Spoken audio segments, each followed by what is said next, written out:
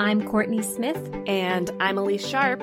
And we are two Shakespeare nerds who decided to make a podcast about our love for Shakespeare. In this podcast, we will tackle as many dimensions to Shakespeare's plays as we can by looking at the text, examining the historical context in which it was written, and how the text is viewed through modern lenses of feminism, racism, classism, colonialism, nationalism, ableism, all of the isms. We will discuss how his plays shaped both the past and present, and, as actors, how his plays can be responsibly performed today. All while trying our best to approach his works without giving in to bardolatry. So, Shakespeare, anyone?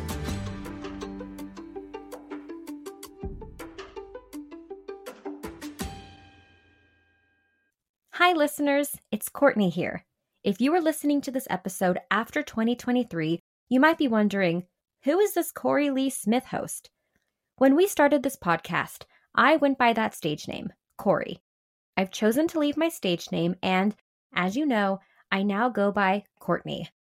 But before you enjoy past Elise and past Courtney's episodes in our back catalog, I wanted to clarify the name switch. Now that I've set that straight, I invite you to sit back, relax, and enjoy the episode. Hello, listeners. This is Courtney. Elise and I are so thrilled to continue bringing episodes of Shakespeare Anyone to listeners like you for free. We do this out of our love for Shakespeare, theater making, scholarship, and decentering dead white men. We put a lot of hard work into research, recording, editing, and generally producing a podcast. With that said, I'm here to remind you all that we have a Patreon page if you want to support our current work and our future goals that we believe Patreon will help us achieve. We've created a variety of support levels and continue to create exclusive bonus content for our patrons on a monthly basis. Our bonus content so far includes Shakespeare Stuff We Loved This Month posts, where we share the Shakespeare-related products we are obsessing over. Not only that, but we already launched bonus episodes. One is an extension on our conversation with Dr. Simone Chess about John Lilly's Galatea and early modern trans studies. And the second is a conversation with special guest Stephanie from Protest Too Much podcast, in which we review Joel Cohen's Macbeth starring Denzel Washington and Frances McDormand. Elise and I also discuss Shakespeare-adjacent content, like movies, TV shows, books, to name a few, and share those conversations exclusively to Patreon. These are incredible conversations you can unlock as a patron. We also have plans for additional bonus episodes, including more special guests, more film reviews, and even an Ask Us Anything. Distinguished patrons even receive exclusive voting power and snail mail. If you would like to join us and support the production of this podcast, or just check out the Shakespeare-themed names we've given the support levels, head to patreon.com/ShakespeareAnyone. The link will also be in our episode descriptions. And if you like what you hear, Elise and I would greatly appreciate it if you could rate, review, and follow us on Apple Podcast and Spotify. Your review might even make it on an episode. When you're done, be sure to follow us on Instagram and Twitter, and then tell a friend. Word of mouth is our best form of advertisement. Thank you for listening and all of the support you give us and the podcast. Now, onto the episode. Welcome to another Shakespeare Anyone mini-episode. In these mini-episodes, we'll be exploring topics that are related to Shakespeare but aren't necessarily connected to whatever play we've been discussing. And they're mini because, well, they're shorter than our other episodes. They're like quartos if the regular episodes are folio editions. In today's episode, we'll be talking about food and cooking in early modern England and Shakespeare's plays. According to John Tufts, actor, cook, and author of Fat Rascals Dining at Shakespeare's Table, quote, Shakespeare talks a lot about food. He talks about food people eat. He talks about how people look like food. He insults people with food. He names characters after food. He bakes his characters into food, unquote. And Tufts is not wrong. From Twelfth Night, Act 1, Scene 3, Sir Andrew Aguecheek, quote, I am a great eater of beef, and I believe that does harm to my wit, unquote. Essentially, Sir Andrew is comically saying that beef has contributed to his stupidity. From Macbeth, Act 2, Scene 3, the porter, quote, "Drink, sir, is a great provoker of three things: nose painting, sleep, and urine. Lechery, sir, it provokes and unprovokes. It provokes the desire, but takes away the performance." Unquote. The porter is listing all of the consequences of drinking, typically while quite drunk. From As You Like It, Act 3, Scene 2, Touchstone, quote, "Truly, thou art damned like an ill-roasted egg, all on one side," unquote. Oof, what an insult. Now, if Shakespeare is obsessed with food, it only makes sense that food was vital for people from his time. In the early modern period, health and food were inextricably linked.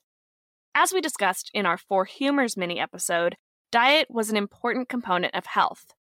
The 12th or 13th century lifestyle and diet book, the Regimen Sanitatis Salernitatum, had been translated into almost every European language and saw nearly 40 editions by 1501. In 1528, King's printer and bookbinder for Henry VIII, Thomas Berthollet, published Thomas Painell's English translation of the Regimen. And so food was a tool for balancing out your body's humors, which means that the food an early modern English person ate was chosen in order to balance out their body. Again, listen to our Four Humors episode if you have not yet. For example, if your body runs cold, you want to eat spicier food. If you served duck, which doctors said was cold, adding pepper, which was hot, would provide the spice your body required to balance out your cold humor. And you do the reverse if your body runs hot. And if you're wondering what Shakespeare would have eaten for breakfast, according to Tudor and 17th century experience owner and founder Bridget Webster, breakfast was not a meal eaten during the medieval times by most people. It was specifically children, old people, sick people, and pregnant women who were entitled to this meal. However, working people, travelers, and the rich classes took up an early morning meal by the Elizabethan era. What did these people eat? Bread. The wealthy ate a bread called manchette, working people ate a bread called cheat. Shakespeare likely ate the latter. Fun fact, it wasn't until Dutch workers immigrated to England in the late 16th century that the English spread butter on their bread. Previously, they used lard. And if you were wealthy, you might have added rosemary or sage to the butter for taste or medicinal purposes in order to eat and live healthily. The biggest meal of the day for an Elizabethan was dinner, which was eaten midday or between 11 o'clock and noon. The dinner hour was strict, and it was unusual for a dinner to be served later than noon. We know this because salty guests have written about how unusual it was for their host to wish to eat dinner at a later time, like 1 o'clock. Their final meal, which we today think of as dinner, was called supper. In the early modern period, obviously before electricity, people had to prepare their meal before it got dark. Lighting your kitchen by candle was expensive, and the alternative, rushlights, made from animal fat, was not ideal for a kitchen environment due to the smell. If you watch a period drama set in the Tudor and early Stuart period, you will likely see the food of this time depicted as meat-centric. Lots of roasts and stews accompanied by crusty slices of bread, or King Henry VIII munching on a turkey leg. However, the cuisine in Shakespeare's time was much more diverse than that. First of all, the church's liturgical calendar dictated on which days meat could be eaten. Wednesdays and Fridays were meat-free, as well as the seasons of Advent and Lent. Those found to be eating or selling meat on these days would be heavily fined, so having separate menus for these days was essential. And in Shakespeare's time, people ate very spicy and intensely flavored food. Between the 13th and 17th centuries, there was an international European cuisine with imported ingredients from China, India, and the Spice Islands, a small group of islands in the northeast of Indonesia. So think cinnamon, nutmeg, and cardamom. And while myth claims that spices were used to hide the taste of spoiled meat, Wendy Wall, author of Recipes for Thought, Knowledge and Taste in the Early Modern English Kitchen, debunks that myth. Spices were too expensive for that use and were instead used for their value.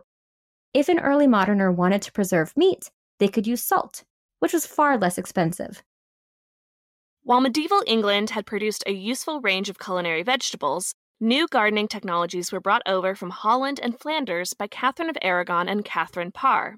There was a growing demand for fresh vegetables, which led to the establishment of market gardens in England. In turn, this led to more varieties of fruits and vegetables becoming available for use in the early modern kitchen.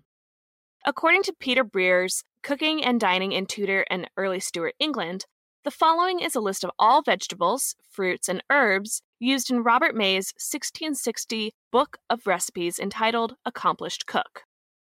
Vegetables: artichokes, globe and Jerusalem, asparagus, beans, French and garden, beetroot, white cabbages, cauliflowers, carrots, chives, red coleworts, cucumbers, white endive, gourds, cabbage lettuce, muskmelons, champignon mushrooms, onions, parsnips, crucifix peas, pumpkins, sweet potatoes, skirrets, spinach, turnips, and watercress. Herbs: Alexander's, balm, bloodwort, borage, burnet, chamomile, chervil, corn salad, wild garlic, marigold flowers, marjoram, mint, parsley, pennyroyal, purslane, rosemary, red sage, samphire, savory, scurvy grass, sorrel, succory, tansy, and thyme. Fruits: apples, apple codlings, Pippin's apples, apricots, barberries, cherries, damsons, gooseberries, grapes, lemons, medlars, melons, oranges, pears, plums, quinces, raspberries, strawberries, and wardens. The most important of these, according to Brere's, were the recent additions of citrus fruits and potatoes to the English diet. Oranges and lemons went from being a rare delicacy to being imported in much larger quantities. They provided an alternative to vinegar in many recipes and could be combined with sugar for banquet sweetmeats. Their juices made excellent sauces for meats such as capon. Both the sweet potato and the Virginian potato, for those horticulturalists out there, that's Ipomoea batatos and Solanum tuberosum, respectively, were grown in and imported into England during this time, though they remained comparatively rare throughout the period. And if you lived in London, you could get any and all of your food from a large or small market that would be open daily until dark, in a small brick-and-mortar food shop, or go to an Elizabethan cookery shop and buy what Bridget Webster calls an Elizabethan takeaway. That includes ready-made meats, pies, tarts, and soups. Unless they were chefs, men didn't cook, so inns with restaurants were options for single or working men. Additionally, the shift from medieval feudal society saw changes in the running of noble households that affected the national diet. As the newly wealthy entrepreneurial class grew and acquired estates, they did not inherit the same responsibilities or establish relationships with those that lived on their property, compared to the more established families. This new generation of estate owners did not need or want to provide employment to an extensive number of serving men, which were now seen as more of a drain on finances than a symbol and source of power and status.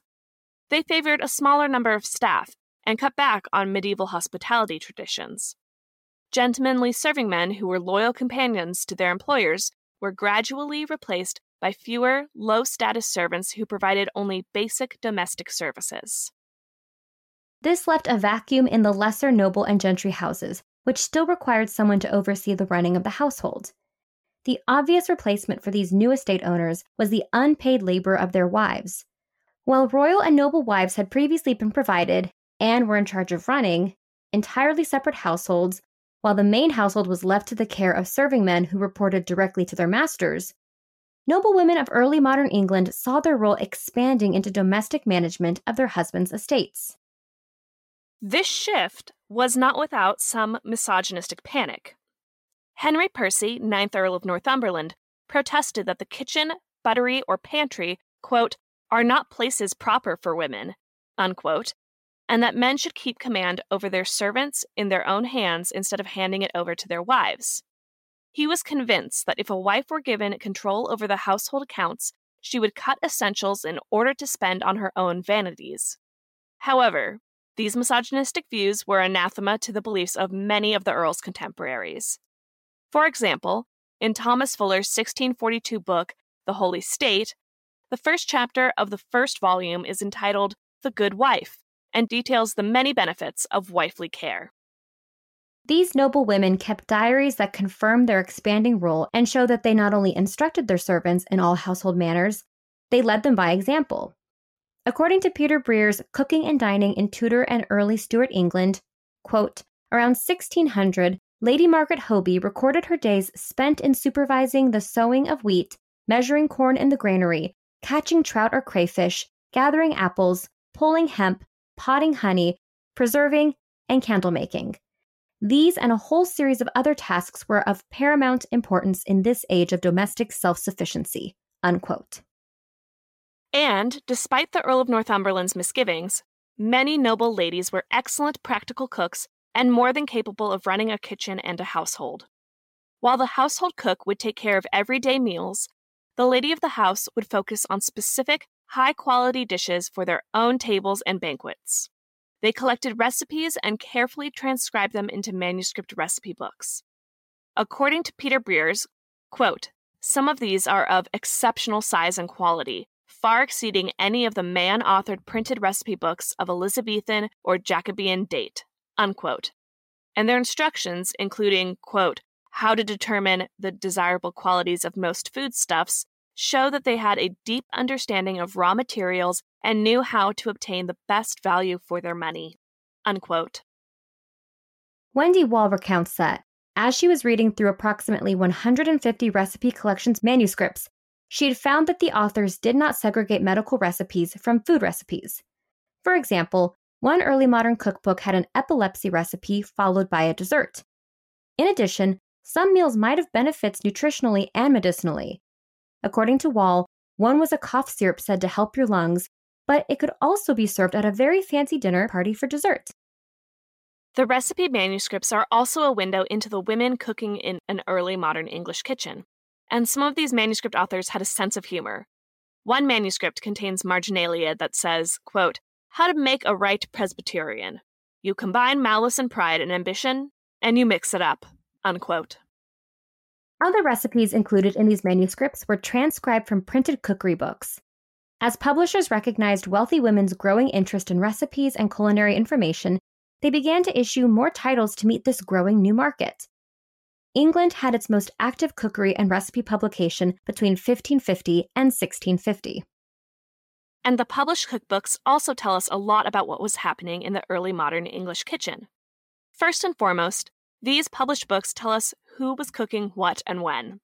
In addition, one of the recipe books, Delights for Ladies by Hugh Platt, had a poem in the preface that says the housewife is like the eternal artist or like a god who can take things out of nature and make them immortal in time. During this time, we also see new words entering the English language to describe the people who are now performing kitchen work. Woman cook first appeared in 1530, kitchen maid in 1550, kitchen wench in 1590, scullion wench in 1602, and female housekeeper in 1607. Now let's pivot back to Shakespeare's plays to see where early modern English food and cooking show up in his plays. For instance, in Macbeth, Lady Macbeth makes something called a posset, a drink made of hot, spiced milk made into a drinkable curd with wine or ale, which she drugs and gives to the guards as she and Macbeth plot to kill Duncan. Wendy Wall wondered if an elite member of Scotland would even know how to make a drug like that. Turns out, during Shakespeare's time, women did have chemistry sets in their kitchens, so Lady Macbeth could make this dangerous drink. Peter Brere's also mentions that the drink itself would be incredibly relaxing. If served as a dessert, it could turn a, quote, lively dinner party into a group of dozing drones, unquote, even without additional soporific drugs. In Henry IV, Part 1, Prince Hal at one point tries to quiet Falstaff by saying, quote, peace, Chewit, peace, unquote. To our modern ear, Chewit may sound like a nonsense Shakespearean insult. However, The word chouette is actually, according to John Tufts, an Anglicization of the French pastry dough pâte à choux, or for those familiar with the Great British Bake Off, choux pastry, the dough eclairs are made out of. Chouettes, as a dish, were individual-sized small pies that had a hand-pinched rim and were filled with either minced meat or fish. So, Hal was calling his friend a doughy meat pie. And of course, in Titus Andronicus, 2 characters are baked into a meat pie as a result of an ongoing series of revenge plots. This pie would be similar to your standard handheld meat pie sold in inns or those English takeaway shops Bridget Webster mentioned. But we don't have time to talk more about cannibalism in this mini-episode. If you are interested in learning more about food and cooking in Shakespeare's time, we have some recommendations. First, hop over to John Tufts' YouTube channel to watch his cooking videos, and then buy his book, Fat Rascals, Dining at Shakespeare's Table, which resurrects over 100 recipes straight from the plays of William Shakespeare. If you want to see what a cookbook from Shakespeare's time looked like, look up or buy Eleanor Fettiplace's Receipt Book, published by Hilary Sperling, which contains recipes and a manuscript inscribed by Eleanor Fettiplace from 1604 through her lifetime. It's a direct view at cooking in an early modern aristocratic house. Last but not least, if you'd like an in-depth exploration of food, dining, and hospitality in Tudor and Early Stuart England, get a copy of Cooking and Dining in Tudor and Early Stuart England by food historian Peter Breers. And that's Food and Cooking in Early Modern England. Thank you for listening to this episode. I'm Courtney Smith. And I'm Elise Sharp. This is Shakespeare, anyone? Thank you so much for listening to Shakespeare, anyone. Works referenced in this episode are available in the episode description. Our theme music is Never Ending Minute by Sounds Like Sander. If you would like to support us, it would help us out if you would hit the subscribe button, like us, leave a comment, write a review, share us on social media, tell a friend about us, all the things. We'd appreciate it. You can also support the podcast at patreon.com/ShakespeareAnyone. Patreon patrons get access to exclusive bonus content throughout the year. The link is also in the episode description. For more, you can visit our website, ShakespeareAnyone.com, follow us on Instagram at ShakespeareAnyonePod, or Twitter at ShakespeareAnyone. For Twitter, that's Shakespeare, Any, and the number 1. Every other platform is spelled out like the name of the podcast. Now, because you listened all the way to the end of the credits, here's a completely random Shakespeare quote for you.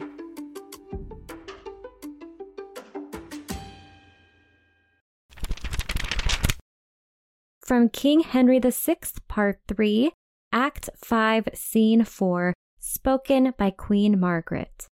Our slaughtered friends the tackles, what of these?